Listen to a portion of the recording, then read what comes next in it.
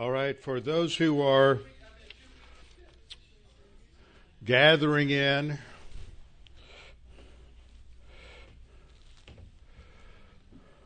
the only announcement that I know of tonight is this Saturday night, and I hope that we can have a good turnout. I think that the film will be good. It's got a good spiritual lesson to it. It's historically based, and so we look forward to that. And also, it's a good time for people to get to know each other, and I think that's important. I know that occasionally I have people that I'm talking to, and I will say, well, you know so-and-so. And they say, no, I have no idea who that is.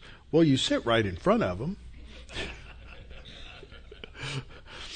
That's not a good thing. So it is good to get to know. If Scripture says that we are to pray for one another and encourage one another, that involves talking to one another, getting to know who the one another are in the congregation.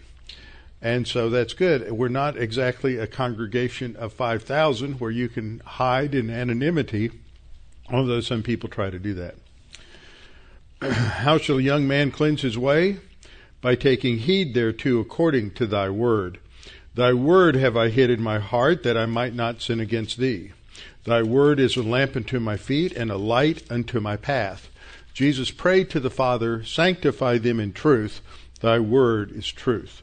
For the grass withers and the flower fades, but the word of our God shall stand forever. Before we get started, we'll have a few moments of silent prayer. As we've been studying in our series on worship, it's foundational from the very beginning that sin needs to be dealt with before we can worship God. And that is why confession has been a part of worship, not just in the Old Testament, but also in the New Testament and throughout much of the church age, even though there's not much instruction on it. If you go to most churches that follow some sort of what we would usually call a liturgy, but everybody has a liturgy. Some just have an informal liturgy. Some have a more formal liturgy. But in those with a more formal liturgy, there's usually always start with a prayer of confession, although it's generic. And what Scripture says, if we confess our sins, it doesn't say if we confess that we are sinful, or if we confess that we are sinners. It doesn't say that. It says if we confess our sins. When we get, so therefore it means that we're to tell God or admit what our sins are. They're not necessarily the big ones. It's just, small things, a little road rage here and there. I know I'm not talking to anybody in this congregation. But we have all kinds of things that happen during the day. We get upset, we get angry, we get fearful, we feel insecure, we don't trust God, all kinds of things. We gossip, we talk about people behind their back, all kinds of things that are sins. And we confess those sins, we admit to them, and God instantly cleanses us, forgives us of those sins, and cleanses us from all unrighteousness. So we have a few moments of silent prayer to give everyone the opportunity to make sure that they are in right relationship with the Lord, and then I will open in prayer. Let's pray.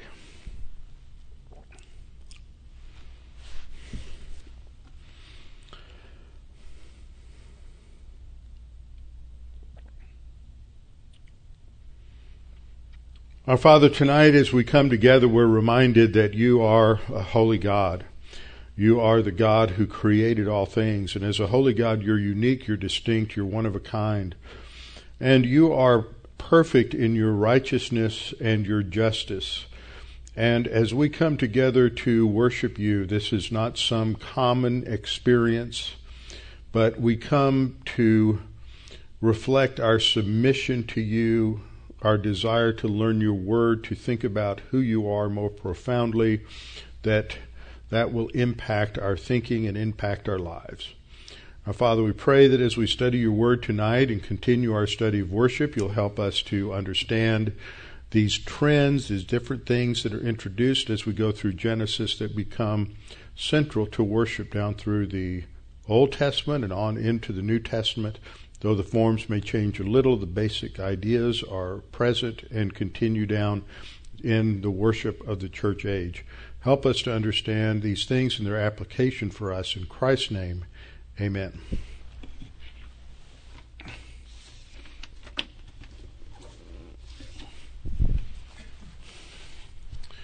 All right. You don't need to open your Bibles yet. We're studying worship. We're going to get into Abraham and Jacob. And if the pastor's not too long-winded on some aspects of this, then we might make it through the end of Genesis today, but I wouldn't hold your breath. You never know what is going to come up. So, we have been studying in the last few lessons about worship in the perfect state of paradise before there's any sin. And then what happens when sin is introduced and how that breaks fellowship with God. And then how God introduces what is necessary in order to restore that fellowship. Now, what we see in these rather terse chapters, and as I pointed out many times, there's a lot more that's going on in these chapters than we're told about. We could probably fill a whole book of 50 or 60 chapters just talking about what happens in Genesis 1, 2, and 3 that we're not told about. But what we do see is that certain things start to be introduced in Genesis chapter 3 and 4. We're not told why. We're not told how they learned about some things. And it continues that way through Genesis. We will see the introduction of sacrifice with the burnt offering with Noah, and that it involves clean animals. But we never learn how Noah came to understand what were clean animals and what were unclean animals. There are other things that happen along the way, and we're not told how these things came into practice. So we must assume that there was divine revelation that introduced these things into practice, because as we go forward out of Genesis and into Exodus and the Mosaic Law, we see that many of these practices become legislated and are integral to the worship of the temple, of the tabernacle and the temple in the age of Israel during the dispensation of the law. And then many of them become part of the worship of the church. They change their form and structure a little bit because we're not worshiping at a tabernacle or a temple anymore. We are the temple of the Holy Spirit, and so there are changes, but there's certain principles that go and proceed and endure throughout all of the dispensations. So one thing we learned in Genesis 3 is that failure to know the Word leads to a breakdown in worship. Now that's really important, because when we talk about failure to know the Word, one of the things that we ended with last time was this idea of calling on the name of the Lord. And that begins with the descendants of Seth at the end of Genesis chapter 4. And we talked about that is really proclamation about who God is and what He has done. It is teaching about the character and the attributes of God, talking about His essence and praising Him for His essence. And so that proclamation is integral to the reception of revelation from God, so that we can talk and proclaim about His essence. In fact, in many cases, as we look at instances of worship, as we go through Genesis, there is a preceding appearance, theophany, revelation of God through dreams, through visions, through theophanies, prior to the response of the worship. So worship is always related to revelation, to content, to the details of what God has revealed. It's not people just generating their own. There's another path that I'm not going to spend a lot of time tracing. I'll mention it here and there as we go along, and that's the development of false worship. And that has its history through the period before the flood of Noah and also afterward, that takes many of the ideas that we see present in the Scripture and then distorts and perverts them. So the first thing we learn is because Eve doesn't know exactly what God has said, and her reiteration of what God said in regard to the prohibition, because of that ignorance, she is duped, deceived by the serpent, and so that causes that breakdown in worship in the garden. Second, that sin must first be dealt with before worship can take place. After that sin, before man can have that rapport with God restored, God had to cover Adam and Eve with animal skins. And I pointed out that the word there is a complete covering, and I think that's a picture of the imputation of righteousness based on a substitutionary sacrifice, and so it foreshadows what ultimately will take place at the cross. But this idea of sacrifice is necessary in order to deal with the sin problem so that that relationship, that rapport with God can be restored. The third thing that we have learned is that worship is defined by God and not by man. And it's not based on how we feel. Again and again, we see so many examples throughout history as well as in our own culture where worship is defined by how somebody feels about God. It lifts me up. It makes me feel closer to God. That doesn't have anything to do with it. There's a lot of people who feel very close to whatever divine thing they worship in Buddhism, in Hinduism, in New Age mysticism, whatever it is. It makes people feel better. But that isn't the biblical criterion. The biblical criterion is it has to be in line with what God has revealed. We see that worship is based on sacrifice because of sin. There's definitely the indication that develops that sacrifice has something to do with the payment of sin, and we don't really see that really developed until later. We see the implication of a sacrifice at the end of Genesis 3. We see Cain and Abel bringing an offering to God at the beginning of Genesis 4. We see a sacrifice by Noah when they get off of the ark. We'll talk a little bit more about that. We see Abraham moving through the land and building altars where there's a sacrifice, and he makes proclamation in the name of the Lord all through Genesis. But there's just this progressive revelation that takes place as we learn more and more about worship. But remember, when Israel receives the Pentateuch, when Moses is writing this, when they receive it, they already have a much more sophisticated, informed knowledge of sacrifice by 1446 BC. So it isn't news to them. So when he's writing, there's an assumption that they know what he's talking about long before the narrative or the story defines it and fully explains it. And then last we saw that worship leads to the proclamation of God's character. It explains who God is. That it's not just, and I'll develop this a little more tonight, it's not just the ritual, because that's what a lot of people do. They put the significance in the ritual. And one of the things that we see happening in a lot of churches today is that they have these forms that developed in Judaism and in Christianity, and they do those, but they don't believe or understand the foundational reasons for those forms anymore. They don't believe in prayer, so they go through various mystical exercises. There's incense and there's candles, and there's nothing wrong with incense and candles. But they don't have any idea where that came from. They don't have any idea why they do that. They just do it because the ritual in and of itself has significance. And what we see in Scripture is that ritual had to be explained. It's like general revelation. General revelation, the heavens declare the glory of God.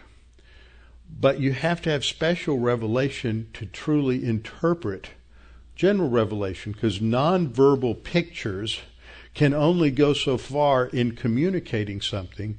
There has to be specificity in revelation to understand what it truly means, so that ritual without explanation. Ritual without understanding just is empty. We talked about sacrifice. We talked a little bit about the significance of sacrifice and what is important about sacrifice. That sacrifice is inherent to having a relationship with God. And a couple of things have come out of this, that fundamentally sacrifice is something we bring to God, something we offer to God, and it's not to be done, to be observed by other people. It is private. It is done as a sign of submission and for the purpose of exalting God. And it's not done for the purpose of exalting ourselves. This is where, in the time of Jesus, the Pharisees got things out of kilter because it was all about them and their show of their sacrifice, the show of giving, the show of how many times a day they prayed. And in the in the Sermon on the Mount, Jesus rebukes them for that, because he said that prayer and giving should be done in private, because the only person that needs to see that is God and not man. We're not doing it for human approval. Second thing we learn about sacrifice is it's viewed as a gift.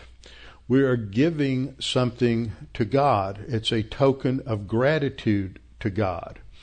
And so as we see the sacrifices in Genesis chapter 3, where Cain and Abel bring these mincha sacrifices to God, that it's at the end of a specific period of time, apparently at the end of the harvest, because Cain is bringing the fruits of the harvest, thinking that will impress God. And it's designed to give thanks to God, express thanks to God for what He has done and what He has provided. And the third thing we learned is that we see that sacrifice is the basis for fellowship with God. And that is when it begins to relate to the payment for sin. So sacrifice, there's the sin payment. There are sacrifices later for cleansing of sin, and there are sacrifices that are gifts of gratitude, tokens of appreciation, or the payment of tribute to God because He's blessed us in a certain way. We next see sacrifice brought in Genesis chapter 8. In Genesis chapter 8, at the end of the flood, in Genesis chapter 8, Noah sacrifices. Now again, this, as I pointed out earlier, how did Noah know what was clean and what was unclean? We can infer, I think, legitimately that it's because God had revealed this to man long before, and so they knew it. But we don't know what that was, when that occurred, or the details of it. But when God told him to take unclean animals in pairs and clean animals by 7 onto the ark, Noah didn't say, "Well, what exactly does that mean, Lord? Please define clean and unclean for me." He already knew what that was. And we see the reason he had the odd number of clean animals was because he took from the clean animals, they were the animals that were appropriate for sacrifice, and he took of the extra clean animal, the 7th of each one, and those were the animals that he offered to God in sacrifice. And this is described at the end of chapter 20. And that is, then Noah built an altar to the Lord and took of every clean animal and of every clean bird. Now think about that a minute. There were a lot of clean animals, not as many as there were unclean, but there were a number of different clean animals, not just sheep, goats, and cattle. There were a number of clean animals, and he took from those, from everyone and every clean bird, and offered burnt offerings on the altar. And this is the first time we've had the idea of a burnt offering, or that vocabulary introduced into Genesis. So obviously this was something that had been practiced before he went on the ark. He knew what a burnt offering was. He knew what its significance was. and he's offering the burnt offerings. And this is a sign of gratitude to God for preserving them through the cataclysm of the flood. And in verse 21 we read, "And the Lord smelled a soothing aroma. Then the Lord said in his heart, I will never again curse the ground for man's sake, although the imagination of man's heart is evil from his youth, nor will I again destroy every living thing as I have done." So that then, as a divine response to Noah's sacrifice, God is going to enter into a covenant and bless Noah, and that's at the beginning of chapter 9. So we see that taking place. Now, one of the things I want to go back to is that what takes place as a result of this judgment, what happens. The cause of this judgment isn't just that human beings were sinful. They were that. But they were sinful in a particular way, and that's described in Genesis chapter 6, verses 1 through 3. And if you want to see expansion of this into the New Testament, then you can look at passages such as 1 Peter 3:19. You also have passages in 2 Peter, as well as in Jude. I think it's around Jude 8 or 9, 7 through 9, which is talking about these angels who left their first estate and went after strange flesh. And in Genesis 6, it describes them in terms of their angelic nature. They're the sons of God in Genesis chapter 6, verse 2. And this is the terminology that is used in Job 1 and Job 2 to describe all of the angels. It's used in Job 37, 4 through 6. Then all the sons of God shouted for joy.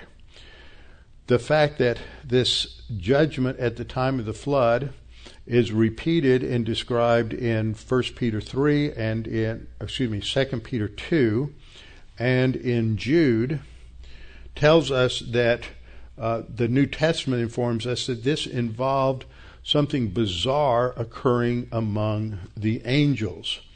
And we're told that the sons of God, that describes angels, they're all called sons of God in the Old Testament. The term B'nai Ha-Elohim in the Greek, the sons of Elohim, is a term that is always used to describe these angelic beings because angels don't marry and make babies.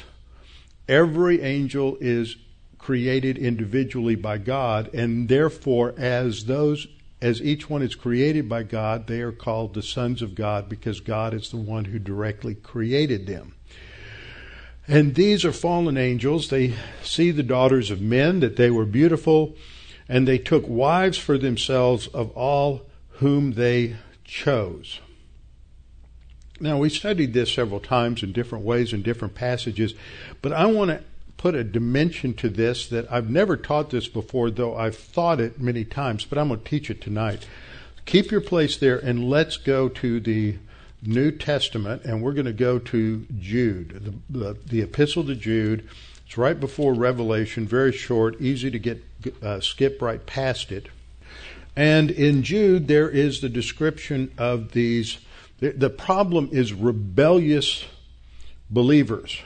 That's what Jude's dealing with, those who are rebellious. But there's also unbelievers who are apostate. He's dealing with that. But he's using illustrations from the Old Testament to illustrate the certainty of God's judgment on those, whether they are unbelievers who have gone into idolatry or whether they're believers who have apostatized. But that's all beside the point. In verse 5 he says, I want to remind you, though you once knew this, that the Lord, having saved the people out of the land of Egypt, afterward destroyed those who did not believe. Now, that's not talking about belief in God for salvation. It's talking about the instances when God told the Exodus generation not to do certain things or to do certain things, and they didn't believe him and they disobeyed him.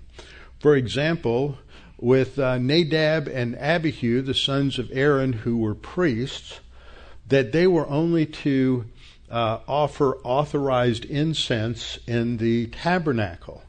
And instead, they got on Amazon.com and they found some better deals on Amazon Prime Day, and they thought they had some really good incense, and they brought that in because they were defining worship on their own terms. They thought this incense smelled better than what God said, and so they offered this unauthorized incense, and God took their life instantly. Just, that's it, they died, because they were blaspheming God in the tabernacle. And at the beginning of this age of worship of the tabernacle, and at different ages, God seems to really strike hard those who disobey. And we see that that's probably why God struck Uzzah dead when the ark is jostled and David is bringing the ark to Jerusalem, and there were a bunch of errors that were made. But when that happens, there's something new that's happening with the ark coming to Jerusalem that's going to lead to the establishment of the temple on Mount Moriah, and God strikes him dead because the point is, you have to do everything the way God says to do it. Then you get into the New Testament, and you have in Acts chapter 6, Ananias and Sapphira who sell some land, and then they lie about it. And so God strikes them dead because they lied against the Holy Spirit. Now, if God had continued doing this in either the age of the law or in the church age, then we wouldn't have too many Christians still, because a lot of Christians still lie about what they give to the Lord. And there were a lot of priests that apostatized and put idols in the temple in the Old Testament. So at the beginning of these stages, God strikes very hard. So that's what happened in the beginning of the age of the law, as you had Israelites who disobeyed God. For example, as they're going into the land, and the spies are going out in Numbers chapter 13. God says to go out and spy out the land and see what I'm going to give to you. He doesn't tell them to see if they can get it, because that was God's prerogative to give it to them. And 10 of them disobeyed God. They didn't believe him. So what happened? That whole generation had to die. That's what's being talked about in verse 5. In verse 6, and the angels who did not keep their proper domain, but left their own abode. That's a really interesting statement. What was their proper domain? That is in the sphere of heaven, obeying God, and as angels, in their abode as angels, in their angelic makeup, they left their own abode. And it says here that he has reserved in everlasting chains under darkness for the judgment of the great day. Now that is also going to be paralleled in 2 Peter chapter 3, that this is this terrible problem of this angelic rebellion and infiltration of the human race. And so they're in prison during this day. And then their sin is compared to Sodom and Gomorrah. And that's the third example of God's judgment. Jude says, as Sodom and Gomorrah and the cities around them in a similar manner to these. To whom does that pronoun refer? These angels who left their abode. So the sin of Sodom and Gomorrah is compared to the sin of these angels, these fallen angels. In a similar manner to these, having given themselves over to sexual immorality and gone after strange flesh. So what that is saying is that Sodom and Gomorrah imitated a sexual perversion and a sexual sin on the part of these angels that are described in verse 6. And so what happens is that back in Genesis 6 is these marriages are involved with something demonic, because they're the sons of God who are doing this. It involves sexual perversion. And when we're back in Genesis chapter 6, as I skip back there, as we're back in Genesis chapter 6, we're told something else of importance. We're told that the sons of God saw the daughters of men, that they were beautiful, and they took wives for themselves for all whom they chose. So they're having marriages, aren't they? What kind of marriages are those? They're demonic. They're sexually perverted. They're going after strange flesh. There's all kinds of perversion that is indicated there, but is not described in detail.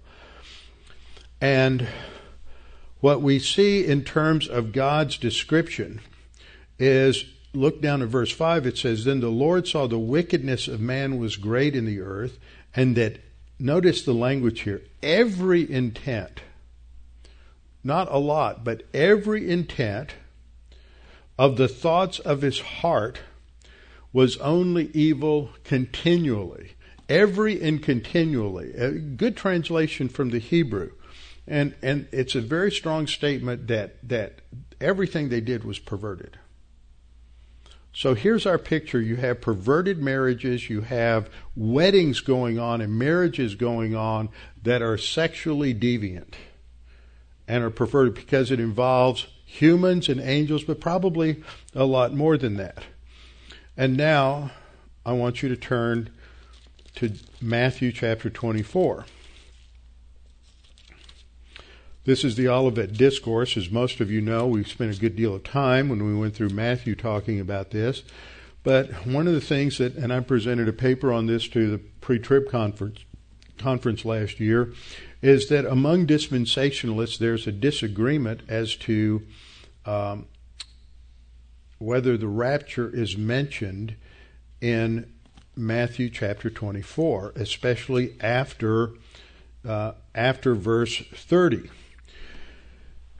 Because you have statements like verse 36, but no one knows the day, but of that day and hour no one knows, not even the angels of heaven, but my Father only. And I believe that what that means is that at the time Jesus said this, we don't know when the tribulation will take place or any specific thing within the tribulation, because it's going to come after the rapture. The rapture is imminent. We don't know when any of that's going to take place.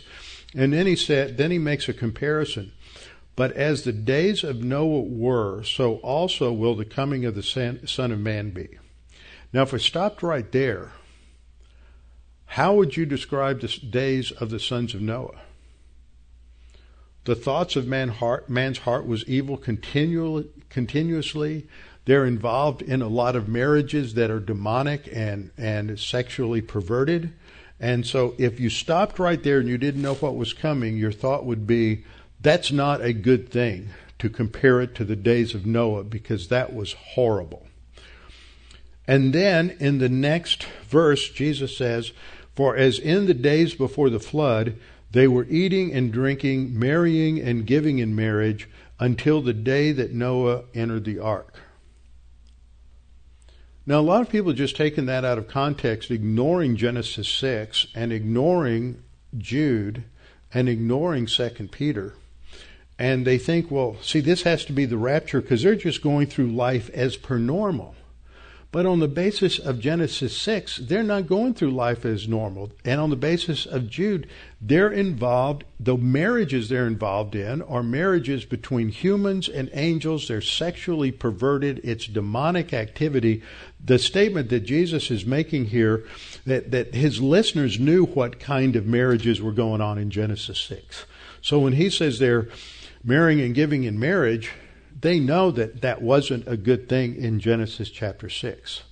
And so I think that once we thoroughly understand Genesis 6 and Jude and 2 Peter, we have to come to the conclusion that Jesus' statement there indicates that in the time prior to the second coming of Christ, there will be tremendous sexual perversion and demonic intermarriage, perhaps, all over again. Now, those of you who hung in there with me through our 3 years or so in Revelation, what happens at the midpoint of the tribulation? Revelation chapters 12 and 13. Satan and all the fallen angels, 1/3 of the angels, are thrown out of heaven to the earth.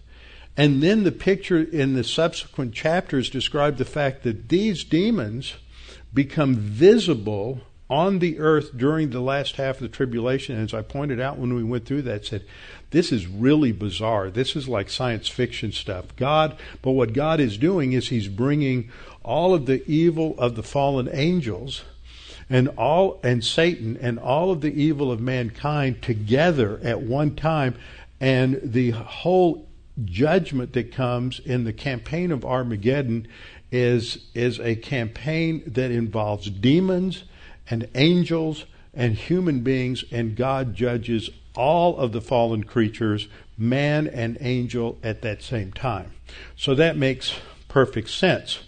Now, what comes out of this demonic union in Genesis 6 is seen in the history of religions. It's seen in the history of various mythologies, whether you're talking about Hittite mythology or Roman mythology, whether you're going back to ancient Sumerian mythology or Canaanite mythology. And you had these stories, these legends that came out of these gods and goddesses that came down and had sexual relations with human beings. In the Canaanite religions, you had El, who's the chief god, and he's somewhat old and not very virile, and he is being overthrown by his son, Baal. Now you have the same thing over when you get into Greek and Roman mythology. You have the great god is Uranus, and his son is I believe it's Zeus.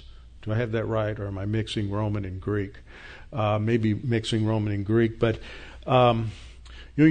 Zeus or Jupiter are doing the same thing. They're coming in and they're overthrowing the great god Saturnus or Uranus, and they're overthrowing that great god, or El. They're all the same person, just different names.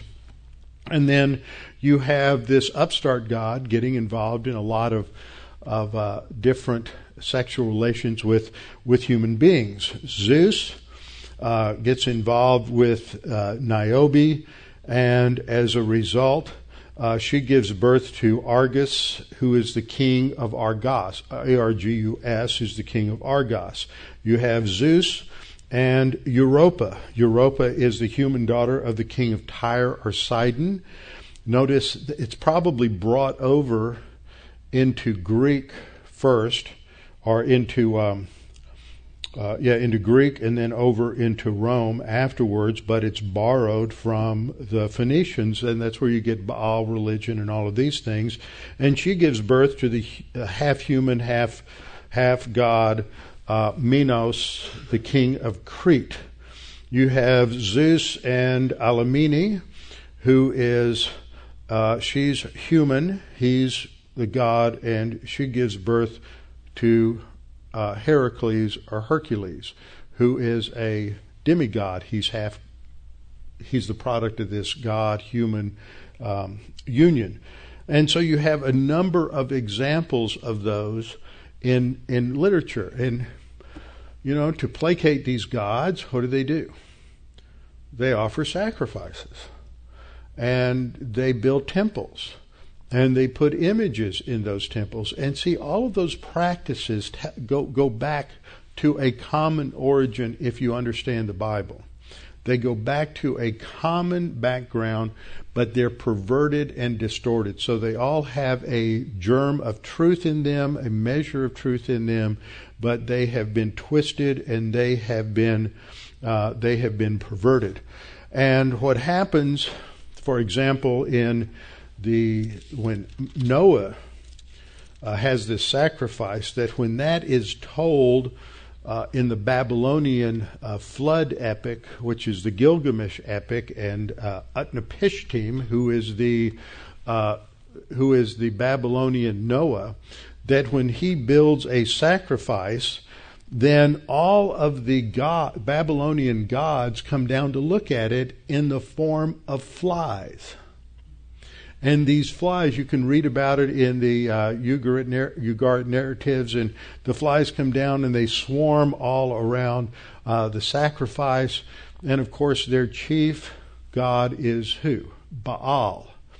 And he is called Baal-zebul. When you get into the New Testament, he's called Baal-zebul. And what does that mean? It means the Lord of the Flies. That's what that comes from. It goes right back to Genesis chapter 6 and the perversion of that story in the Babylonian mythology. You had other things that are also kind of twisted and perverted. I've always joked about this. It's true. Most people, when they read the old King James Version and they read about strong drink offerings, right? We have strong drink offerings. And most of us living in a post-distillery world think of strong drink as something like vodka or scotch or bourbon or rye whiskey or something of that nature. But they didn't have distilleries like that in the ancient world that we know of. And in fact, the Hebrew word that is translated strong drink actually means barley beer. Beer was very common in the ancient world.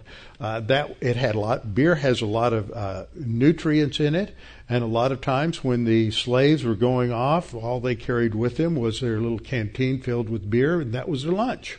It wasn't maybe as alcoholic as what we have today, but that's what they had. And so we have evidence discovered archaeologically of these containers taken into Canaanite worship centers and altars where they would leave beer there for the gods. So you have similarity. So what happens now as we go forward through Genesis is you have something distinctive taking place with Abraham. And last time we talked about what's in a name and what is talked about in the Old Testament in terms of calling on the name of the Lord. We saw this in Genesis 4:26, that at the time of Seth's son Enosh, who's going to be the third generation, men began to call on the name of the Lord. And I asked the question, what does that mean? We traced it through in an overview last time, but I want to talk a little bit more about it now. When you get to Abraham in Genesis 12:8, which is a crucial passage, Genesis 12 is so important for a lot of different reasons. It's where you have the initial promise of God to Abraham in Genesis 12:1-3, where he tells him to leave his home and go to the land that he will show. He doesn't tell him where he's taking him. Taking him to the land I'll show you, and promises that he'll make him a great nation and will bless him, make his name great. In other words, he will become famous and prosperous and wealthy, and says, you shall be a blessing. That's a command. And so God is saying, I'm going to take you someplace so you can bless the people there. And then God makes the well-known promise, I will bless those who bless you, and I will curse him who curses you. And in you all the families of the earth shall be blessed. So Abraham departs. He goes to Haran, where his family is. He's not originally a Sumerian. He'd been living in Ur of the Chaldees, which is down near the Persian Gulf. And now he goes back to northern Syria, which is where his family was from. And he's there for a while until his father dies, and then he continues the journey to the land of Canaan. And in verse 7 we read, Then the Lord appeared to Abram and said, To your descendants I will give this land. So that's the first specific land promise that is given. And then we're told, there he built an altar to the Lord who had appeared to him.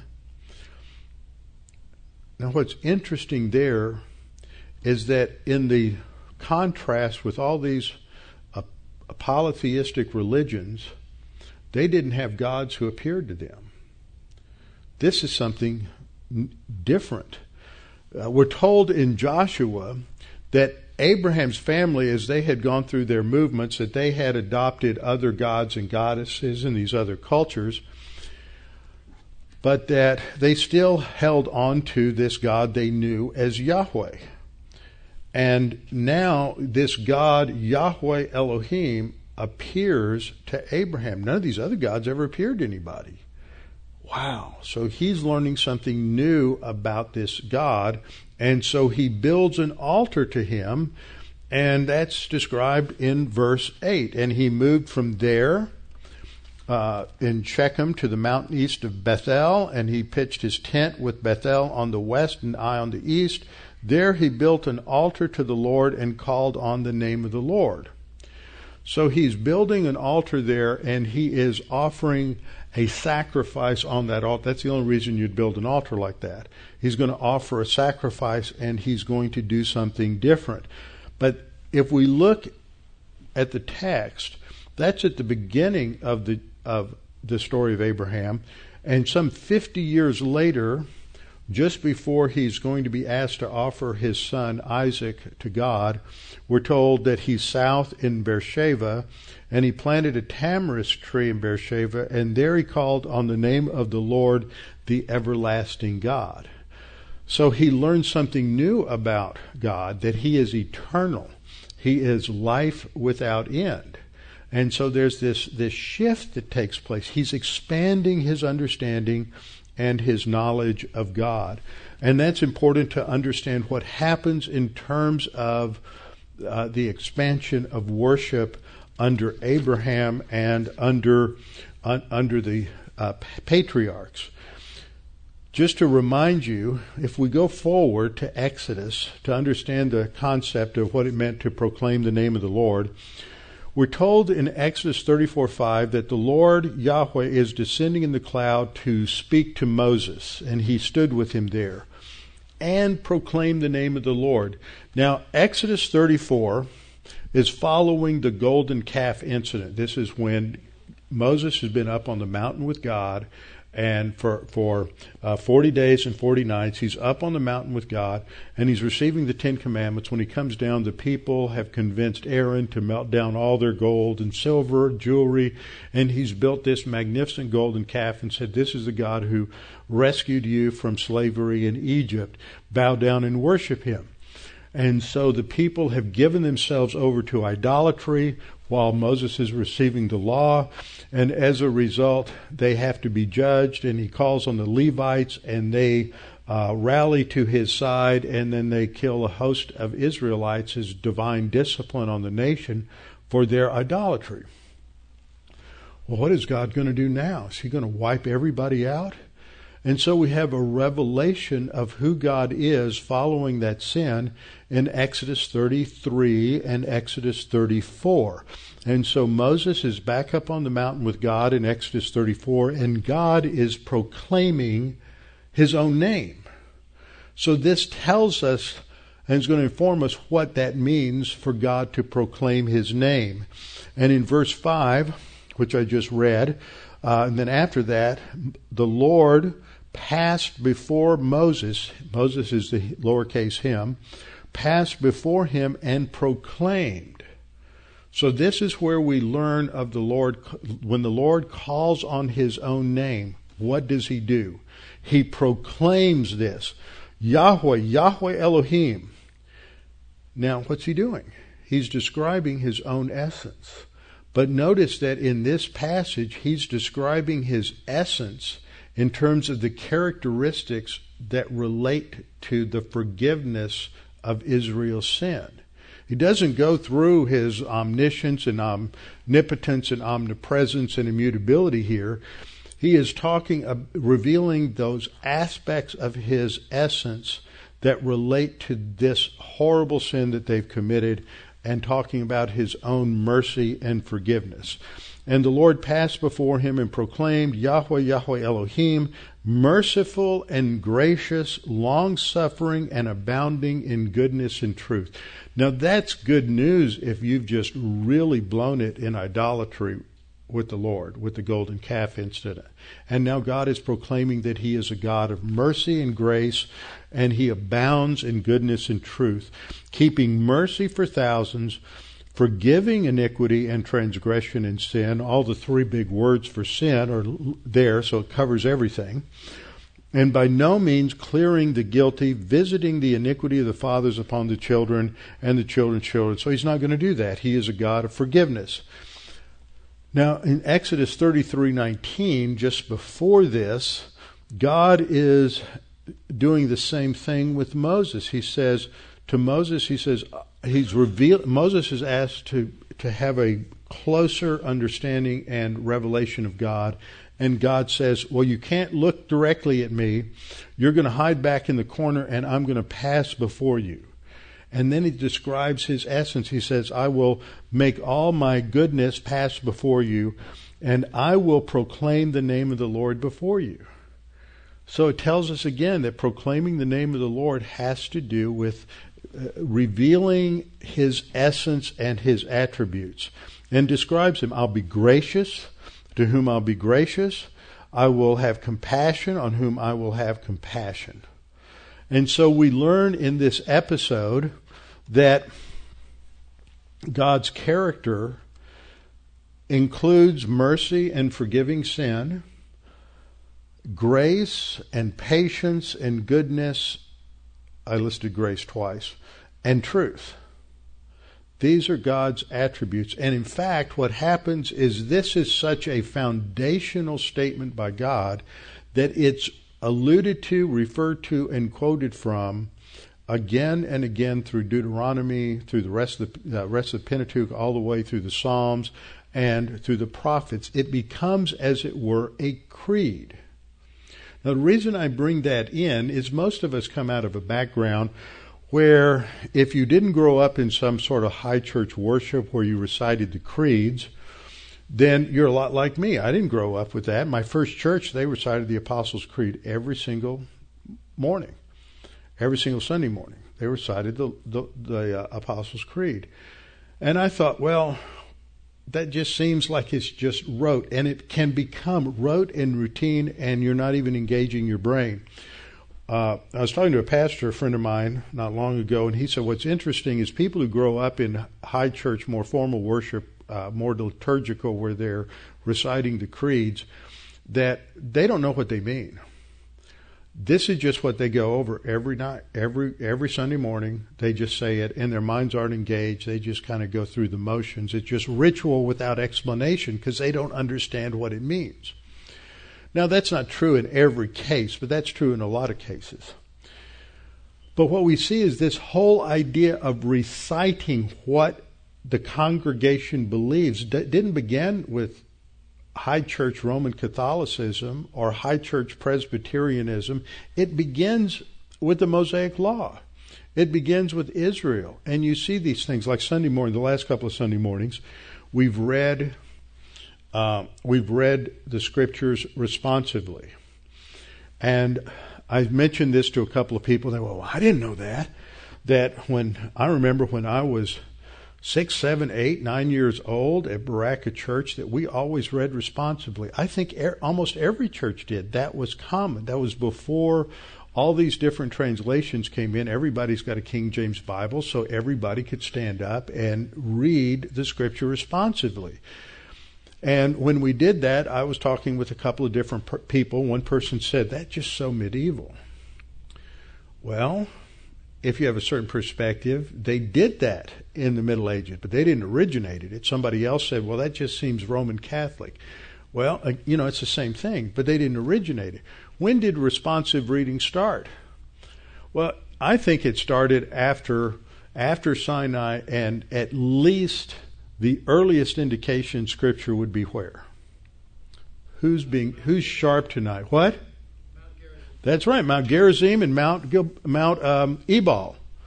When the tribes had conquered Israel and they come into the land, and they go to, and they've conquered Joshua and Ai and Bethel in that area, they go to Shechem. And you have Mount Ebal and Mount Gerizim. And half the tribes are up on Mount Gerizim, the other half are up on Mount Ebal. And what do? Antiphonally, that means one side then the other. They recite the blessings of the law and the curses of the law. Because you know as well as I do that when I'm just reading Scripture, it's easy for your brain to tune out. But when you have to read, it engages more of your senses than it does if somebody's just reading it to you. You pay a little more attention to it. And that's what was going on in Israel. They have to know they didn't have their own little prayer books, so that they could read the blessings and the cursings in Leviticus 26 and Deuteronomy 29.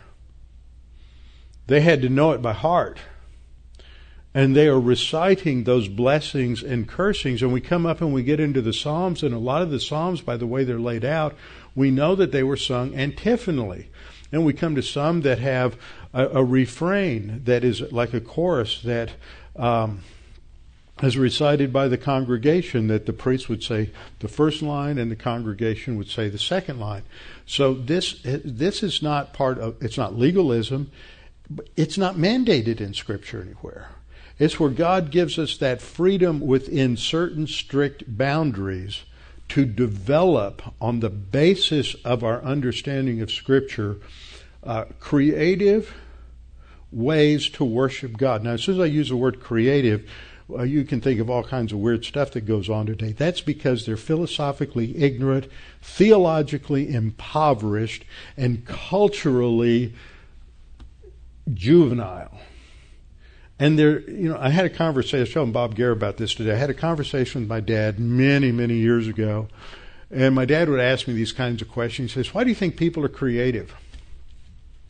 Well, I don't know. He says, because they think outside the box. They reject boundaries. They don't accept boundaries. They don't even accept them as there, and they do something different.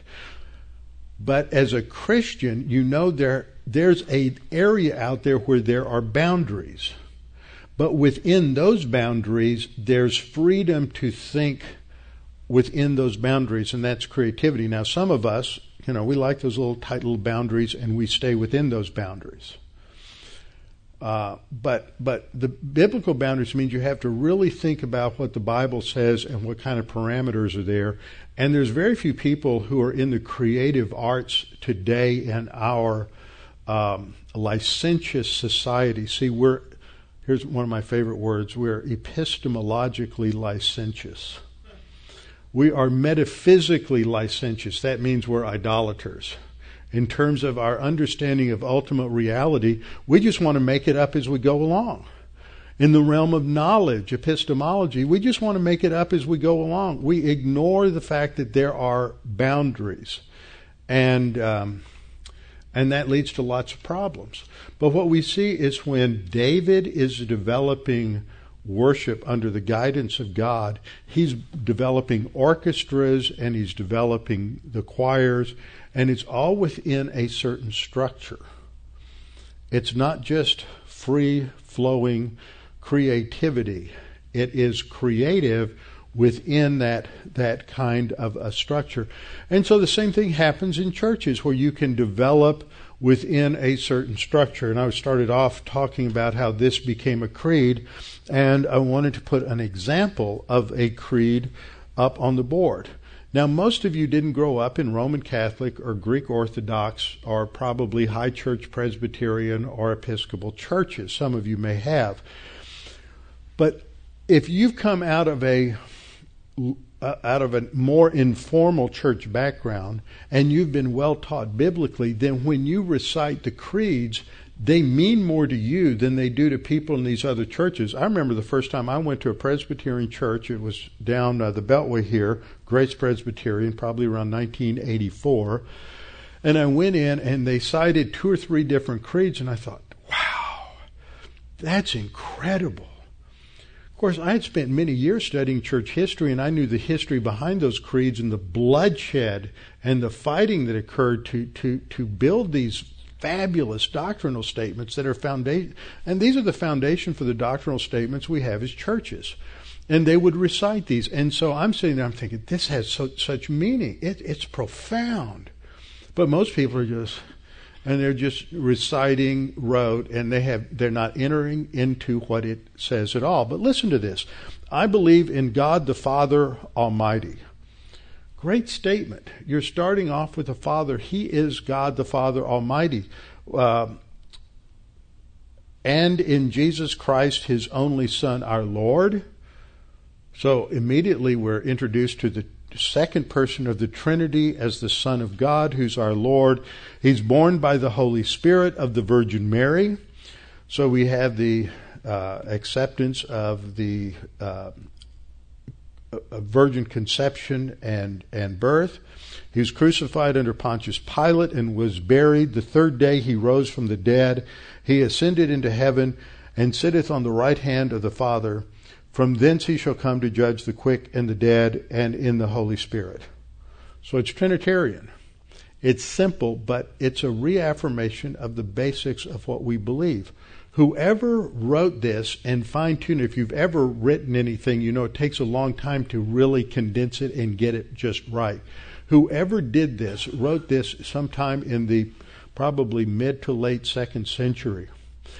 And I've heard some people say, we should never cite these creeds, blah, blah, blah, blah, blah. Well, have you ever written anything that people are still reciting 2,000 years later? That's how profound this really is. It's a great condensed version of what we believe. But anyway, so we look at Exodus 34 and calling on the name of the Lord. We're rehearsing. It's a teaching opportunity to remind people who God is, His attributes, His sovereignty. And this is what we learn from Abraham. We look at our attributes here. I've inserted holiness because holiness, I've heard many theologians, and it influenced me, say that holiness is a combination of His righteousness and justice. It's not. Holiness governs every attribute. It means He is uniquely this way. Nothing else in the universe is like God in His sovereignty. Nothing is like God in His righteousness. Nothing is like God in His justice. Nothing is like God in His love. That's what holy means, is something unique and distinct. Nothing is like God in His eternality, in His knowledge, His omniscience, His presence, His omnipresence, His omnipotence, His power, His veracity, His immutability. So, we go to Genesis chapter 12.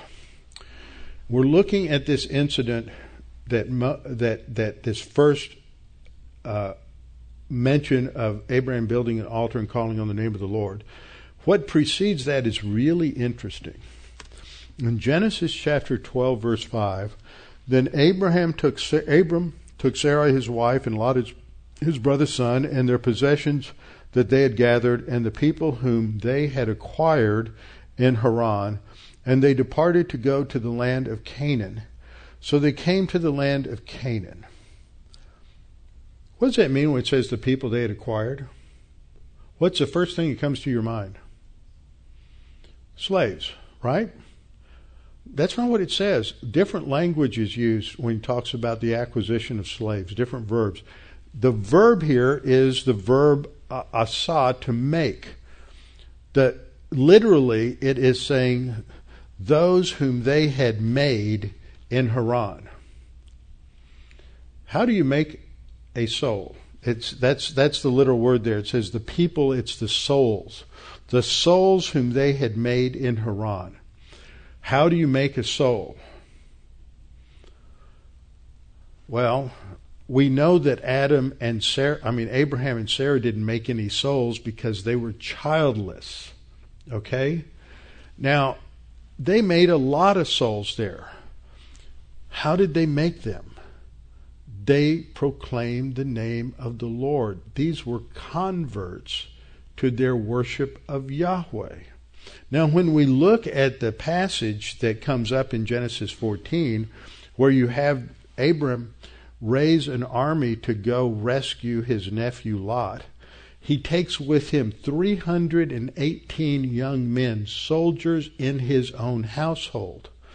He's not taking the old men that have been with him for 30 or 40 years. He's taking 318 young men who are battle ready to go against the four kings that have invaded the land. And so the point that I am making is he's got a huge retinue of maybe 1,000 or more people that are traveling with him. This is like a huge Bedouin tribe. They're traveling with him. And of those, he's taking 318. He's got 318 young men who are ready to go into battle. And there were others that were with him, the sons of the Hittites, the sons of that were living there in the Hebron area, and they go with him. So he's got more than just the 318, but those were born in his household. So these aren't slaves. These are those who've been converted with him, and so they're going to go into battle. Now, what we learn from just looking at this initial example is that worship is proclamation, and it's talking about who God is. Abraham, when he builds his altar, is telling people about God.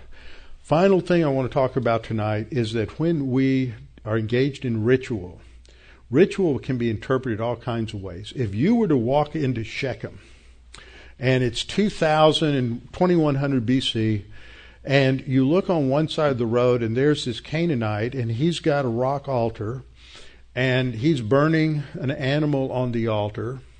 And you look on the other side of the road, and there's Abraham, and he's got a rock altar, and he's burning an animal on that altar. How are you going to know what the difference is? By what they're saying. You listen to the Canaanite, he's saying one thing. You listen to Abraham, he's proclaiming the God that he worships, the singular, solitary, almighty God of the universe, and he's talking about his essence. So that this worship is a proclamation. It's talking about who God is, how to have a relationship with him, and how to live and glorify him. It's evangelistic at that time. And this is what Abraham does as he goes through the entire land. So we'll stop there. See, I didn't make it out of Genesis. I knew it wouldn't happen. And we'll come back and start with Genesis 14 next time. Okay? Father, thank you for this opportunity to study these things, to think through the development of worship in the early centuries of the age of Israel, and building our own understanding of what it means to worship you, to proclaim who you are, to tell others who you are, what you have done, and how to have a relationship with you, and how to grow and mature in that relationship. Help us to understand these things, and may we contemplate them in such a way that it changes the way we think about what we're doing when we come together as a body of believers to worship you. We pray this in Christ's name. Amen.